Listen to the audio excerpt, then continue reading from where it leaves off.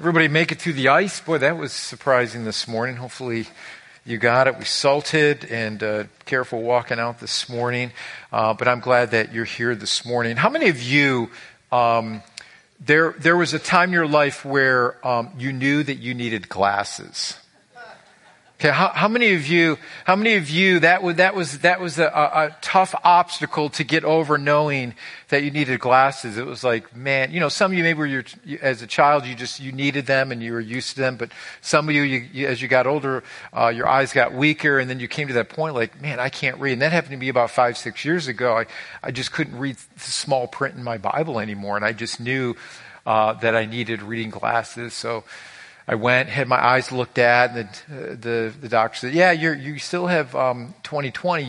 You just need reading glasses now." She goes, "You're old. You're just getting old. Your eyes are getting weaker." And I'm like, "Man, I just don't, really, man." And so that's a hard thing to admit, but it's amazing that they fitted me for reading glasses, and it's all of a sudden then when you read that small print, isn't it amazing that when you open up a book or your Bible and it's small print, you put those glasses on, how clear everything is. It's like, wow, this is awesome. This is great. I can see things so clearly. And that's what we've been talking about over the last month. We've been looking at how can we have a clear vision? How can we as a church walk in unity and have a clear vision of what God has called us to do? And so we need to put the glasses on of Jesus to understand, what do you have for us? What fractures a church and what fractures our life is when we don't have a clear vision. We don't know where we're going. And how many of you know that if you don't know where you're going, you're probably going a million different directions, right? Have you ever had that conversation with your spouse where you had one opinion and they had the other, and you just knew you were right? And you're trying to convince the other person. Maybe you get in those little tense arguments about things, and it can get tense in your house because you have the way of looking at something, and then your spouse has another way of looking at something. That's never happened to any of you out there. How many of you got in an argument just coming to church this morning? No, don't raise your hand. I don't want the ushers to escort you out. It's hard because how many of you know that if your relationships, like maybe your married relationship is not in unison, it's going to cause a lot of problems and a lot of issues. And we know that for marriages, the biggest struggle is just trying to get on the same page.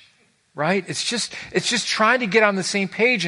And it's all the same, whether it's a struggle with finances or family or the kids. How do we raise the kids? How do we discipline the kids? How do we do this? How many of you know, can we just be honest this morning? Isn't that what it is? It's about getting on the same page. And once you're on the same page and you walk in unity, your kids are not as stupid as you think they are. They're not as dumb as you think they are, right? They'll pin one parent against another, won't they? They'll say, "Well, I asked mom and she said," right? And then they try, what they try to do is to cause a fracture between the relationship. But if the parents come together and say, "No, your father and I discussed this, and this is what we see." It's unity. It's working together. It's having the same vision. Unity occurs in the church when we have a clear vision. And so we need to understand, what is the purpose of the church? And this is what we've been talking about. We're in the new year, 2020. We're talking about having a clear vision for the church. So we've been looking at these different topics of serving each other. That creates unity within the body. We talked about having prayer. Last week we had, and this week we had our mission celebration week, where we talked about having a vision for the world, and that's our purpose, to go out and make disciples of all nations. And so we're looking at all these core values that we see as a church, and when we focus on these things, it will cause us to walk in unity and be very powerful in our world today. And there's one reoccurring theme that we see consistently throughout the New Testament, and that's a call for unity. Jesus talked about unity. The New Testament writers talked about unity. And so why is unity so essential? It's for this reason. When relationships are unhealthy, they cause disorder. When relationships, whether it's in the church or whether it's in your marital relationship or family relationships or work relationships, right? When they are unhealthy, it causes disorder. When there is disunity in your marriage, there's going to be constant tension.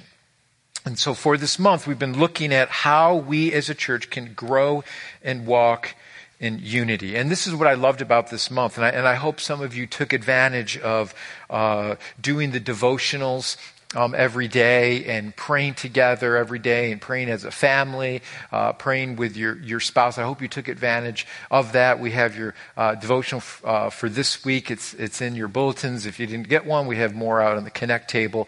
And I love when we pray the same thing, when we're doing the same thing, when we're studying the same thing. I believe God worked through that. So please take advantage of that for this last week and continue to pray for our church and for the unity of the church. And here's the reason why I wanted to focus on this in the beginning of the year, because one of Jesus' last prayers before his death and his resurrection was one of unity for the church. And listen to what Jesus says here. This is his high priestly prayer, one of his last prayers that he prayed before he would be arrested and before he would go to the cross and his resurrection. But look what Jesus says here in John 17, records it for us. He says, I pray that they will be one, just as you and I are one. And as you are in me, Father, I am in you. And may they be in us so that the world will believe that you sent me. What is the witness that Jesus says to the world that Christ is in us? It's how the church, the body of Jesus Christ, walks in unity. Now that doesn't mean that we're not going to see eye to eye on things. That doesn't mean we're not going to have different opinions about things. But it's how we walk in unity and how we bear with one another, how we put up with one another in our idiosyncrasies, how we strive to work on our relationships. When things are bruised, when relationships are broken, how are we as the church with the Spirit of Christ working to reconcile that, to give Christ the glory? Listen, we don't have to fake out the world and say there's no problems when there are problems. Amen. I think that's a disservice we give the world. I think it's a disservice when we try to create something in our life and put this veneer on that everything's perfect and we all look good and we smell good and we say the right things. And then when something bad or wrong happens in our life, there's a brokenness in our relationships. And then the world looks at us and they want to point and say, ha, hypocrite, right? But I think when we are humble and we say, you know what, I don't have it all together all the time. And we make mistakes. And guess what? The church isn't perfect. The church is a messy place. Can I get an amen? Right. Wherever people are, there's a mess. Amen? There just is. And Jesus says, how do we walk in unity? And are we humble about that? And do we humble ourselves to the world when we mess up at work or we say something that we shouldn't or we're impatient? Do we go up to that coworker and say, you know what? I need your forgiveness here. I got impatient there. I lost my temper. Would you forgive me? It's hard. I think that's much more endearing and gives much more glory to Christ than not admitting that. Because what the world does is they look at us and say, okay, there's somebody that doesn't ask for forgiveness. There's somebody who's trying to hide something. But I think when we're honest and open about our shortcomings and our frailties, I believe that God is glorified. I believe Christ is glorified. And so as we walk as the church, we have to learn, God, how can we get along with one another? And are we striving to reconcile brokenness in relationships? And do we do it in the Spirit of Christ and in love? So how do we create a culture of unity within our church? That we consistently create this culture of unity, that Christ is glorified, and that we're working on our relationships, and that we're allowing God to be glorified in our relationships. Here's how we do that. We must see our church as a community. Listen to me closely. We cannot see our church as just a place we go once a week. We can't see our church as just a place I go once a week and I put in my hour and 10 or 15 minutes, or sometimes if I'm long-winded, an hour and a half. I don't know what's going to happen today. Just hold on and be patient, right? this is the way I grew up. How many of you were like this? You just went to church once a week and you put your, you punched the clock and you were done with it. I did my thing. I did my church duty. I didn't, as a youngster and as my parents brought me to church, I didn't see church as a community. I just saw it as a place you go, you do your religious duty, and then you leave. But as we're going to see in the scriptures, we have to see the church as actually a community of believers. That's how we grow in the Lord. A community is followers of Christ actually doing life together. We're walking together with Christ through our brokenness, through the hard things in life. Church should be a community. We have to see it that way. And that's what I love about Living Word, because when someone's going through a difficult time, I love hearing people like, hey, this person reached out to me, this person helped me. I know I can call this person to pray for me. Isn't that wonderful? That's what the church should be. And I believe when we see the church as a community of people that I can depend on, it's a beautiful thing. And so when I know I'm going through a difficult time, I can say, I know I can call on that person. Or if I need help, I know I can call on that person in the church. And the only way we can do that is if we see the church as a community and we're building relationships with one another. You can't do that if we just come on Sunday morning and punch the clock and then leave. Coming Sunday morning is great. We need to come together and worship, and corporate worship is wonderful. But there has to be so much more to that we actually see that this is a place where I know people and I know other believers and I'm growing and I can count on them and I know that they will pray for me. The church is not about doing my own thing, but doing what's best for the whole group. It's saying, God, I want you to use me as your instrument to help the whole body to grow. And this is where the consumerism that we have in America is. It's more about what can I consume? What can the church do for me? Is there good teaching? Is there good preaching? Is there good worship? Is there enough good ministries for my kids or for my youth group? And all those things are fine and dandy, but I have to get to the point to where I say, you know what? What am I doing within the body of Christ to help glorify Jesus in his church? And so God wants to use your gifts and your talents to help build up the body of Christ. I love when seeing people serve and, just coming. I love coming in early on Sunday morning. I just come and I just come here and I just speak. I like that. The coffee's getting made. Someone's here already. People are getting the guest gifts together. The worship team's worshiping. It's just, the connect cards and the prayer cards. Someone came in, Ruth came in earlier that week to make sure everything was right in your seats, and she prayed for you that you would get right with God. She would get saved, right? She would repent, all right? That's all done by volunteers. All the posters we see for our missions week was done by a group of people that came in on a Friday to do all of this. I love seeing that. And I just come in on Sunday morning and I just speak. I like that. I'm not worried about, did this get done? Did that get done? Did this get done? Because I know that there are people that are serving that say, you know what? I want God to use me. And I'm going to take this burden off pastor so he doesn't have to worry about it. He's not up all night. Did the bulletins get done? Did this get done? People have taken responsibility of that to say, you know what? I love my church and I want to be used. And I love that. I love that about Living Word. I love when you step up in that way to help. The majority of the things that get done in our church are done by volunteers. The majority of the things that happen here are done by you because you stepped up to the plate and said, I want God to use me. That brings unity within our church because you care about the church and you want Jesus to be glorified. And so we need each other to grow. If you see the church as a community, then you need to be part of the community. You need to be involved in the community. Is everything in the community going to be perfect? Absolutely not. The closer we get to one another, right, the more we see each other's flaws, right?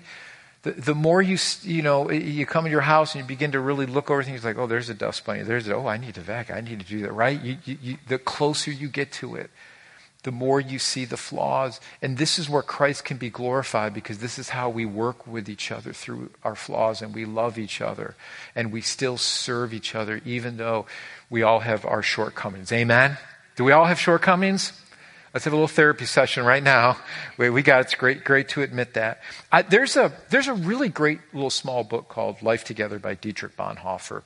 And I love this book. If you can get it, I would grab it. It's not a long read, but it's a great book. And for those who don't know who Dietrich Bonhoeffer is, Dietrich Bonhoeffer was a pastor who was actually executed in a Nazi concentration camp right at the end of World War II. And he's got this quote in the book that I just love. It's a beautiful quote on the community of the body of Christ and what it should look like. And he said, this is why the community of Christ is so essential. Here's what Dietrich says in his book, Life Together. He says, the more genuine and the deeper our community becomes, listen to this, the more will everything else between us recede. That's a great quote. The more clearly and purely will Jesus Christ and his work become the one and only thing that is vital between us. We have one another only through Christ, but through Christ we do have one another wholly and for eternity. What I love about this quote is what Dietrich is saying here, what Bonhoeffer is saying here is the closer we get to Christ, the closer we get to one another, we begin to do the work that Jesus Christ has called us to do. And all of a sudden, these little things that maybe that irritate us or bother us seem to fade away, because what's more important is if Christ is being glorified. It's not about getting my way. It's about allowing Christ to be glorified in his body. And so when we begin to serve and we begin to serve Jesus, we begin to say, you know what, it's not about me. It's not about my self-glorification. It really is about Jesus. And I need to humble myself. And when I'm serving Jesus, am I serving with the right motives? Am I doing it for you because I want you to be glorified in your church? The moment we begin to serve ourselves is the moment we begin to get irritated and feel like, well, no one's thanking me for this, or this person does this, or whatever, and we begin to fight because we begin to lose our vision about community. And community is about Jesus and serving him and loving one another.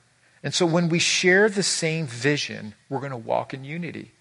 When we share the same vision, we will walk in unity. And this is what Dietrich Bonhoeffer says. The more clearly and purely will Jesus Christ and his work become the one and only thing in our life. Is Jesus' work the one and only thing in your life? I mean, that's a great question to ask yourself. And so what Paul does for us, he writes to this church in Philippi.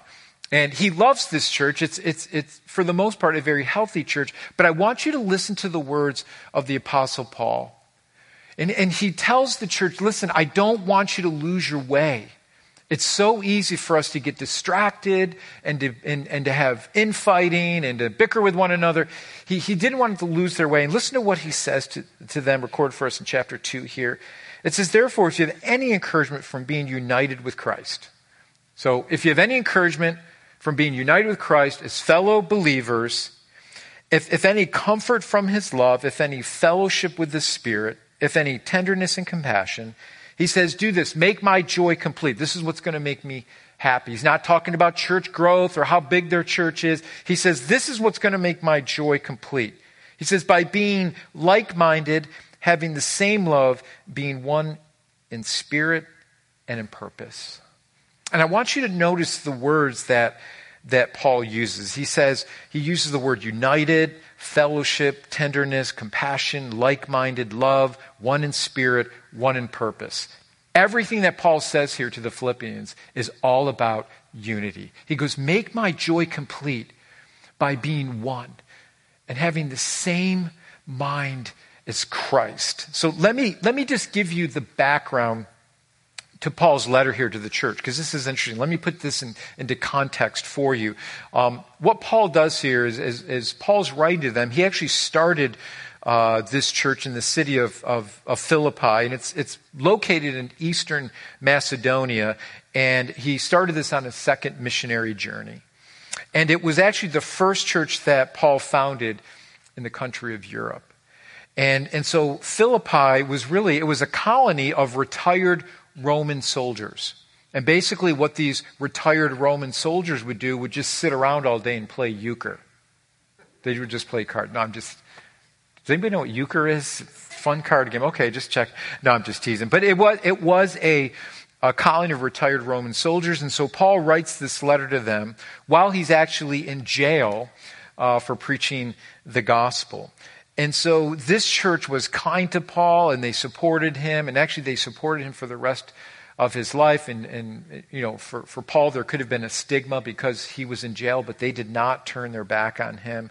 And they encouraged him, and they supported him. And so Paul writes to them to encourage them in their faith. And Paul knew that they could easily lose their way if they didn't stay focused on Christ and continually clothe themselves in Christ. And so what Paul focused on, what Jesus focused on in John 17 through his prayer, is unity in the church. He wanted to make sure that they would continue to progress in their faith. And that's, I think, for all of us. This is something that we need to encourage all of us to do, is how am I progressing in my faith? Am I growing in my knowledge of Jesus Christ? Am I becoming a disciple more and more of Jesus Christ? And the church can help you to do this, but how many know it's got to be an action on my part? I need to be proactive. I need to get involved. I need to be engaged. We can lead you to the water tank, right? But we can't make you drink. We can offer you different ways to help you grow in your relationship with Jesus, but we can't make you drink. Yeah, that's something that you have to do to say, I need to be proactive in how I'm growing in my faith and how I'm serving the church. So Paul in his letter, what he mentions that some would cause conflict within the church, and Paul warns them and warns the church to be careful of this, and this is how you remain healthy as a church. So Paul knows that they will face opposition, and that would cause tension within their unity. And he says, stay faithful to Christ. So Paul doesn't want them to rest or put their faith in cruise control. Have you ever done that with just your faith? You're just like, okay, yeah, I do my devotions and I go to church, and then you feel like something's missing in my walk with the Lord. I've just kind of got it on cruise control. It's not a good place to be. We have to continually to challenge ourselves to continually grow in the Lord and to do something that might challenge me that I've never done before. And I would challenge you to do that. So Paul doesn't want them to just rest. Paul presents to them a model for keeping unity within the church. And so what Paul does for them is he gives them in chapter 2 this ultimate example of Jesus. And how Jesus took on the role of a servant to serve us. And how Jesus shows us the way to servanthood. Jesus willingly took the role of a servant and humbled himself for our sake. And he laid his rights down for us.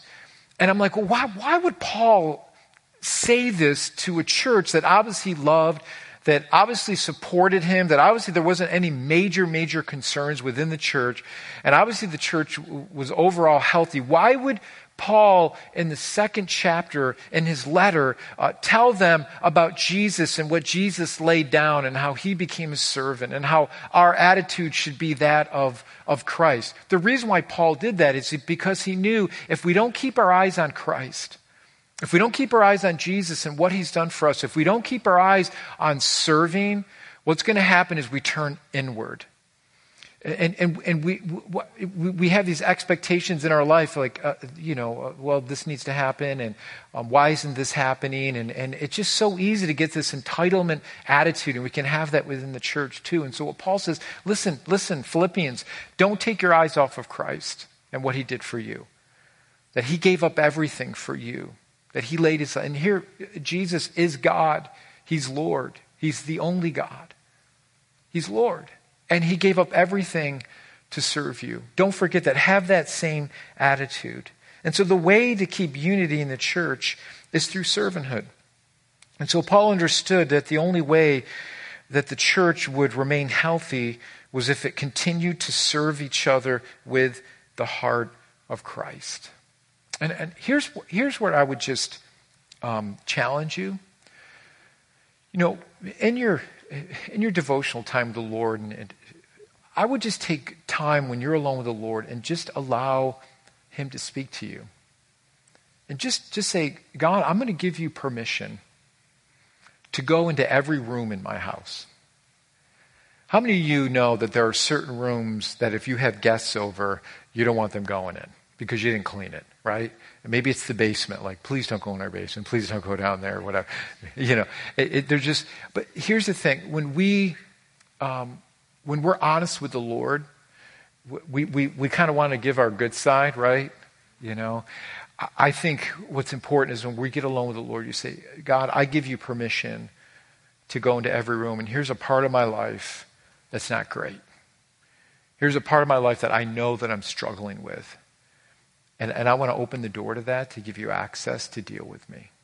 See, that's allowing God to have permission. It's allowing Christ to have permission into your life to work on those areas that he needs to work on. And isn't God faithful to help us?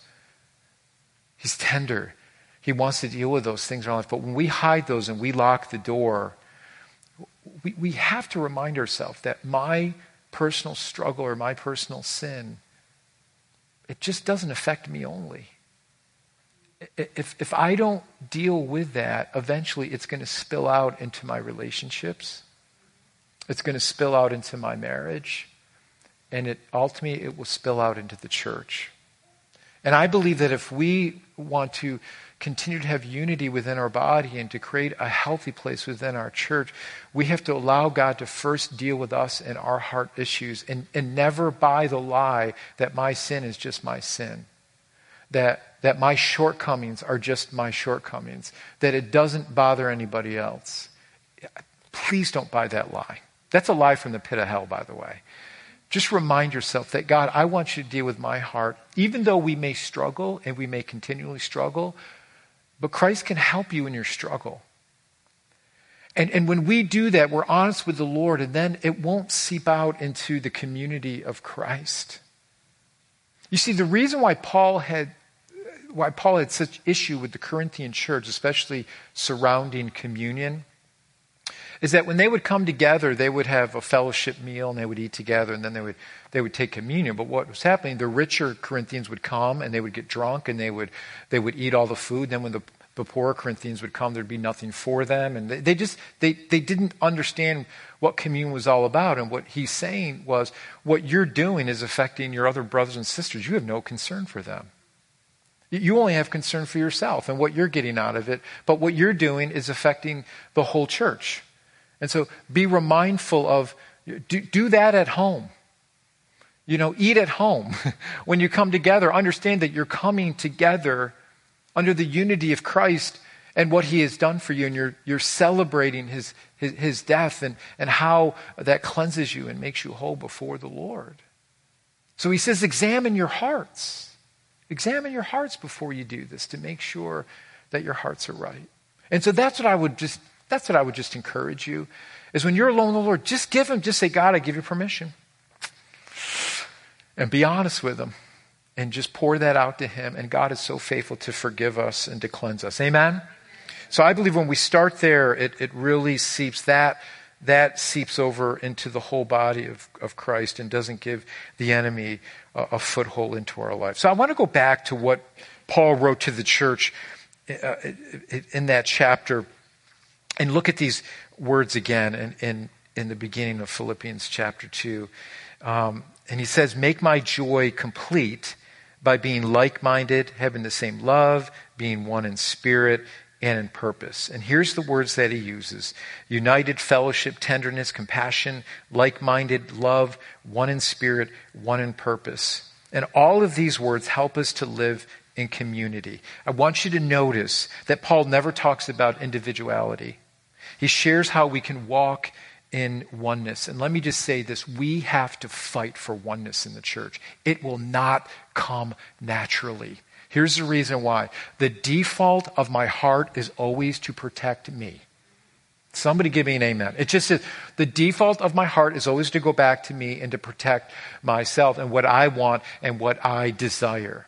So we have to fight. If we're going to continue to walk in unity as a church, we got to fight for it, that we walk in the Spirit of Christ, that we're fighting for each other, that we're praying for each other, that we're allowing our differences to come under the oneness of Christ, and to put up with one another and to put up with each other's idiosyncrasies in love, and not trying to cause division by what I say or gossip or whatever those things might be that would divide the church. We have to fight for unity because it's not something that naturally comes to us. And so here's what Paul says, that these words are fighting for unity. And this is something that we all must battle against in our culture, and it's that me mentality. In fact, I read a really interesting article. It was a secular article. It wasn't written by a Christian, but it was an interesting article because it caught my attention. It says, what does community mean? What does community mean? And it looked at the rise in American individualism and the decline in the trust in American institutions. So you can lump the church in there. And what basically it was saying is people are moving away from institutional communities that would share with them or help them or guide them. It's moving to more of an individual society where I make up what I desire, my rules for myself, and I don't want anyone else to tell me what to do. And so you could lump the institutional church into that category. His name was Bill Bishop, he makes this really interesting observation. He says, and I quote him, he says, it used to be that people were born as part of a community. Now, I'm 53, soon to be 54. What happened? But I'm 53. I can remember in the neighborhood, tell me if some of you can remember this, how much it's changed. I grew up in a neighborhood and I knew all my neighbors. How many of you anybody relate to that? I still remember them. I still remember the Ashantinos, the Galantes. We had an Italian neighbor. I don't know why. The D'Annunzios. You don't get any better than the D'Annunzios, right? And we had Mrs. Dugan. Her husband wasn't Italian, but she was Italian. I mean, I knew all my neighbors. I knew my next door neighbors. We actually both our neighbors, we lived next to them for years. And I know our world's much more transient, but I knew all my neighbors. If I was walking down the street, Mrs. Dugan would come out, and she lived like 10 houses down. Barden, I've got a relish tray I just made up. You got to come in and eat. You just knew your name. If I walked down the street now, walked up to my neighbor, 2 doors down, and say, hey, can I come in and have a relish tray? They'd pull a gun on me. They'd say, what are you doing? Right? You were born into that community. You knew people. You knew your neighbors. In fact, what's really interesting, those you know Amy Elias and her 2 aunts lived together. They weren't married. They lived on my street.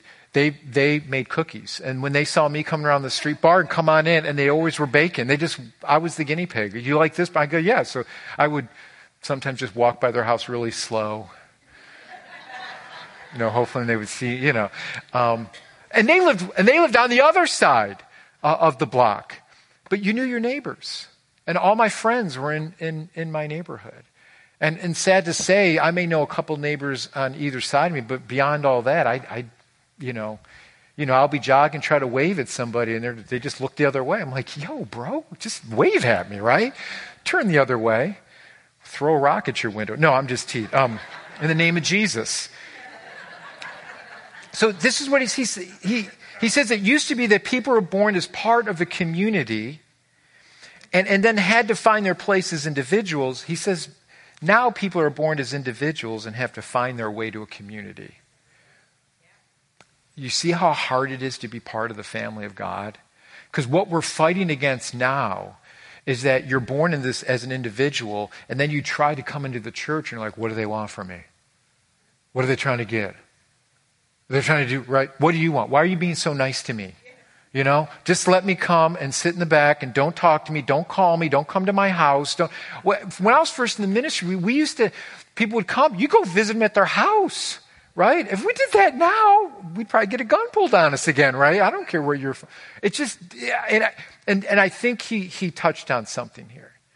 He touched on something about being in this individualistic society we live in now. And so as a church, we have to fight for community. But how many of you know, how many of you can say that when I've become part of the community and the family of God, I see the difference?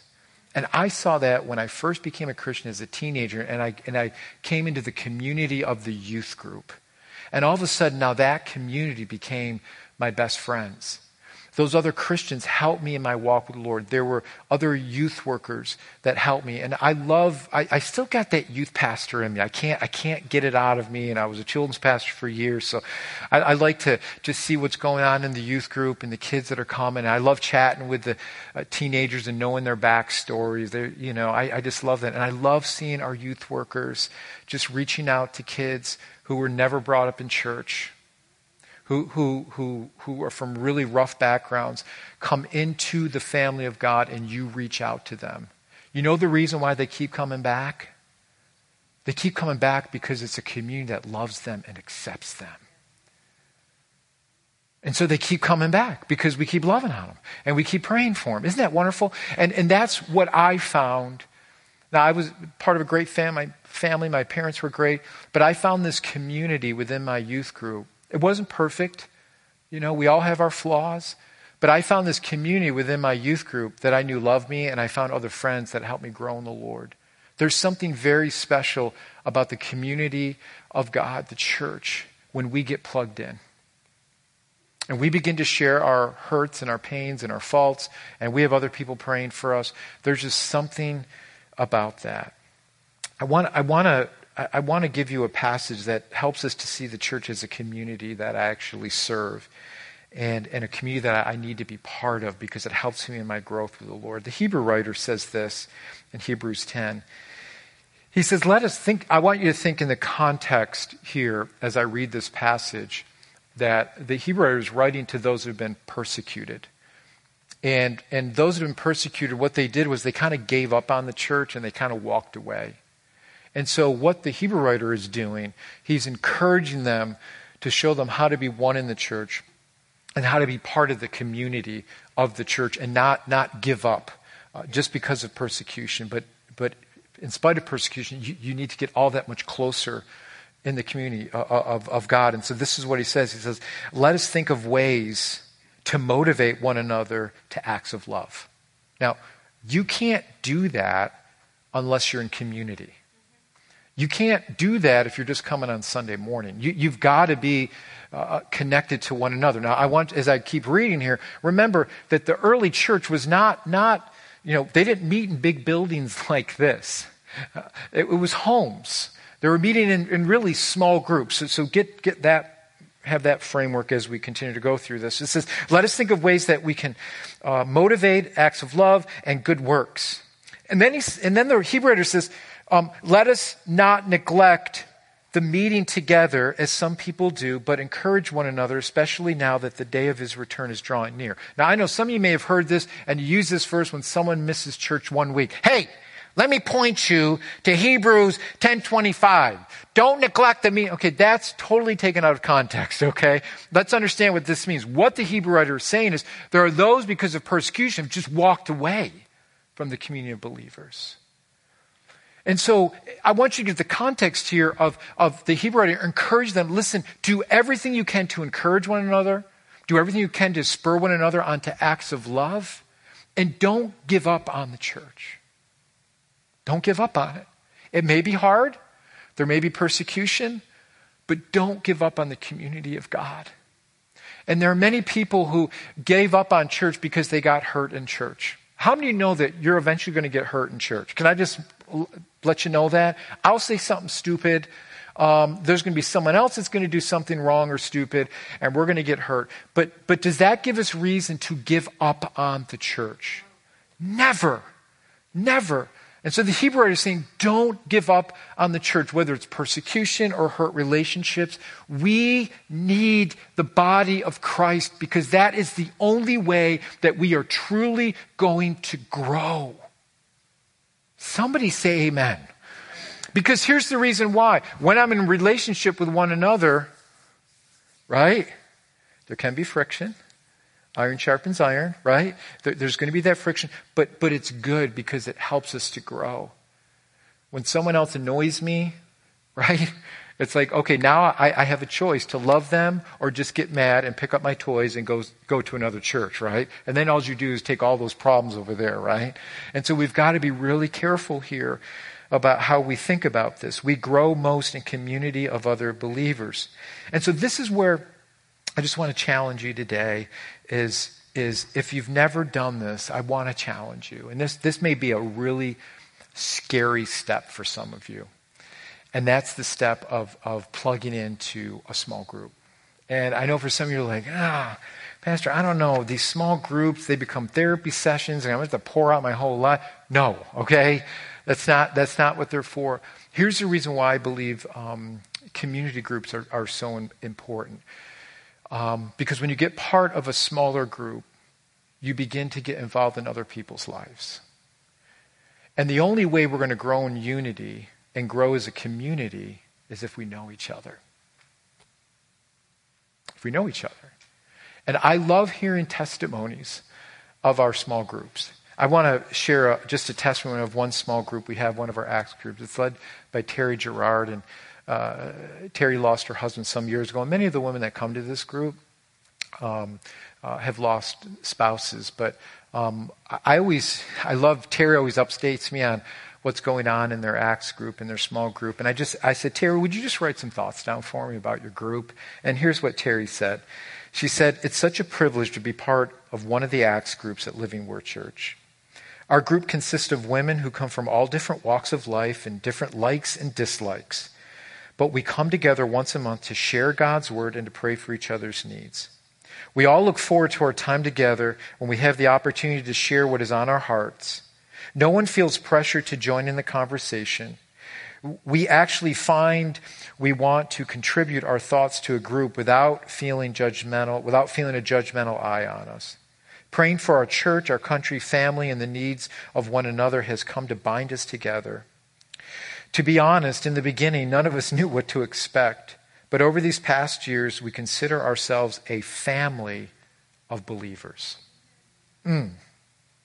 Terry gets it. We know we can call each other if needs arise, and we will hear a positive, encouraging word from a sister in Christ. We rest assured knowing that what we share is kept within our group. Being part of an Acts group has helped each one of us grow in our relationships with God and brings unity to our group. And let me add to that, brings unity to our fellowship. She says, give yourself a gift and try joining one of the Acts groups. You would be most welcomed and you'd be surprised at the growth in your Christian walk. I wanted to show you a picture of a bunch of Motley crew guys here. This is our Thursday morning, 6:30 Motley crew of guys here.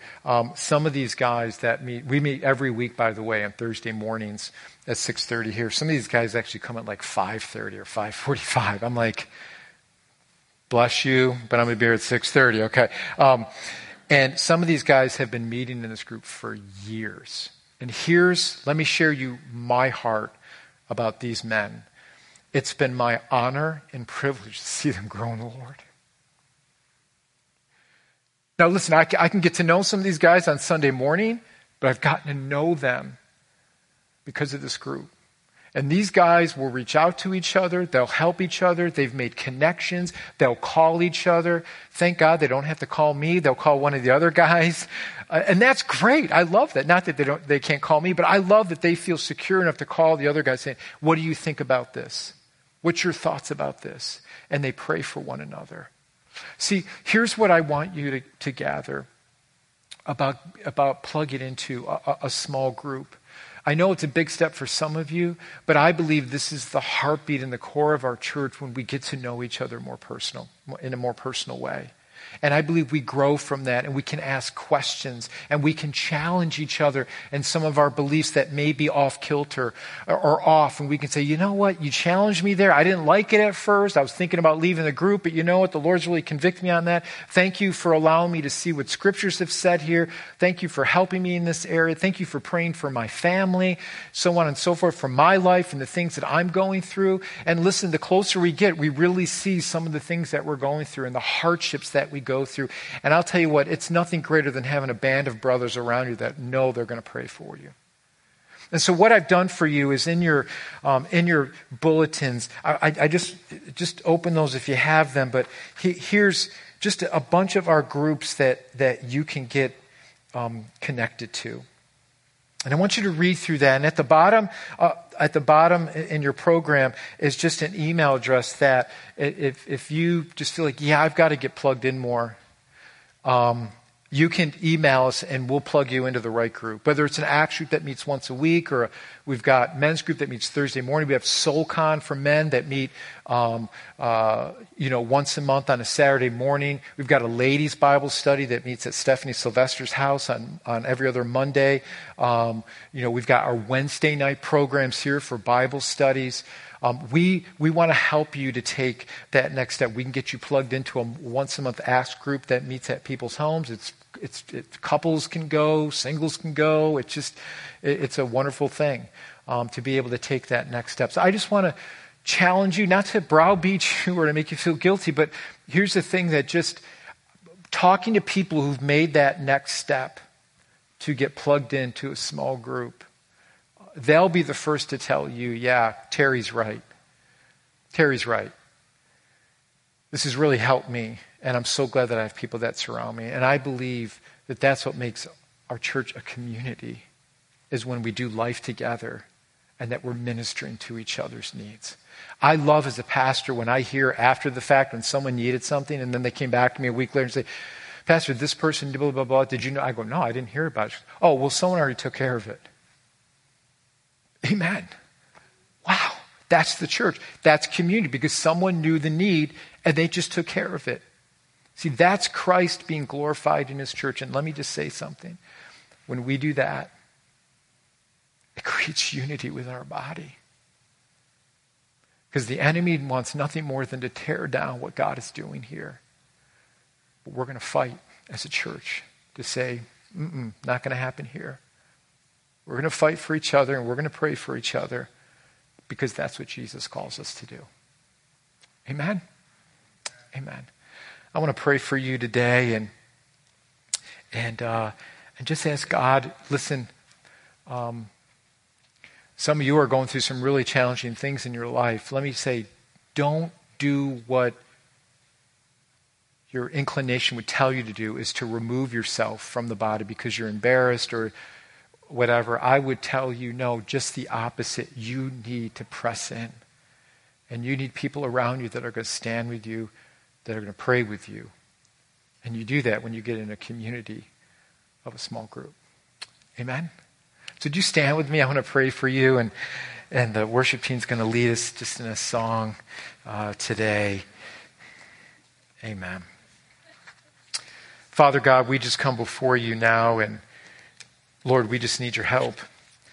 And Lord, I pray for anyone here who feels like that they feel alone, or they may feel alienated from the church, or maybe feel like, I've been coming for a long time, but no one's reached out to me. Lord, I pray you just speak to them.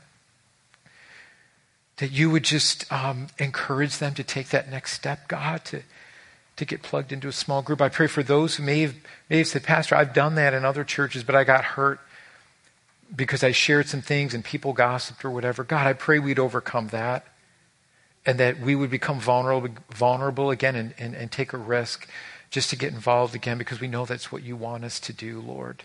Take away that bitterness. Give us forgiveness, God, because the church isn't perfect. We're going to make mistakes all the time, but we need to walk in the Spirit of Christ in these areas. Lord, I thank you for Living Word. Lord, I pray that we would fight for one another, that we would stand for one another. I thank you for this church. Lord, I pray that we would continue to serve each other, to love each other as you've called us to do, Lord. That, God, we wouldn't give up.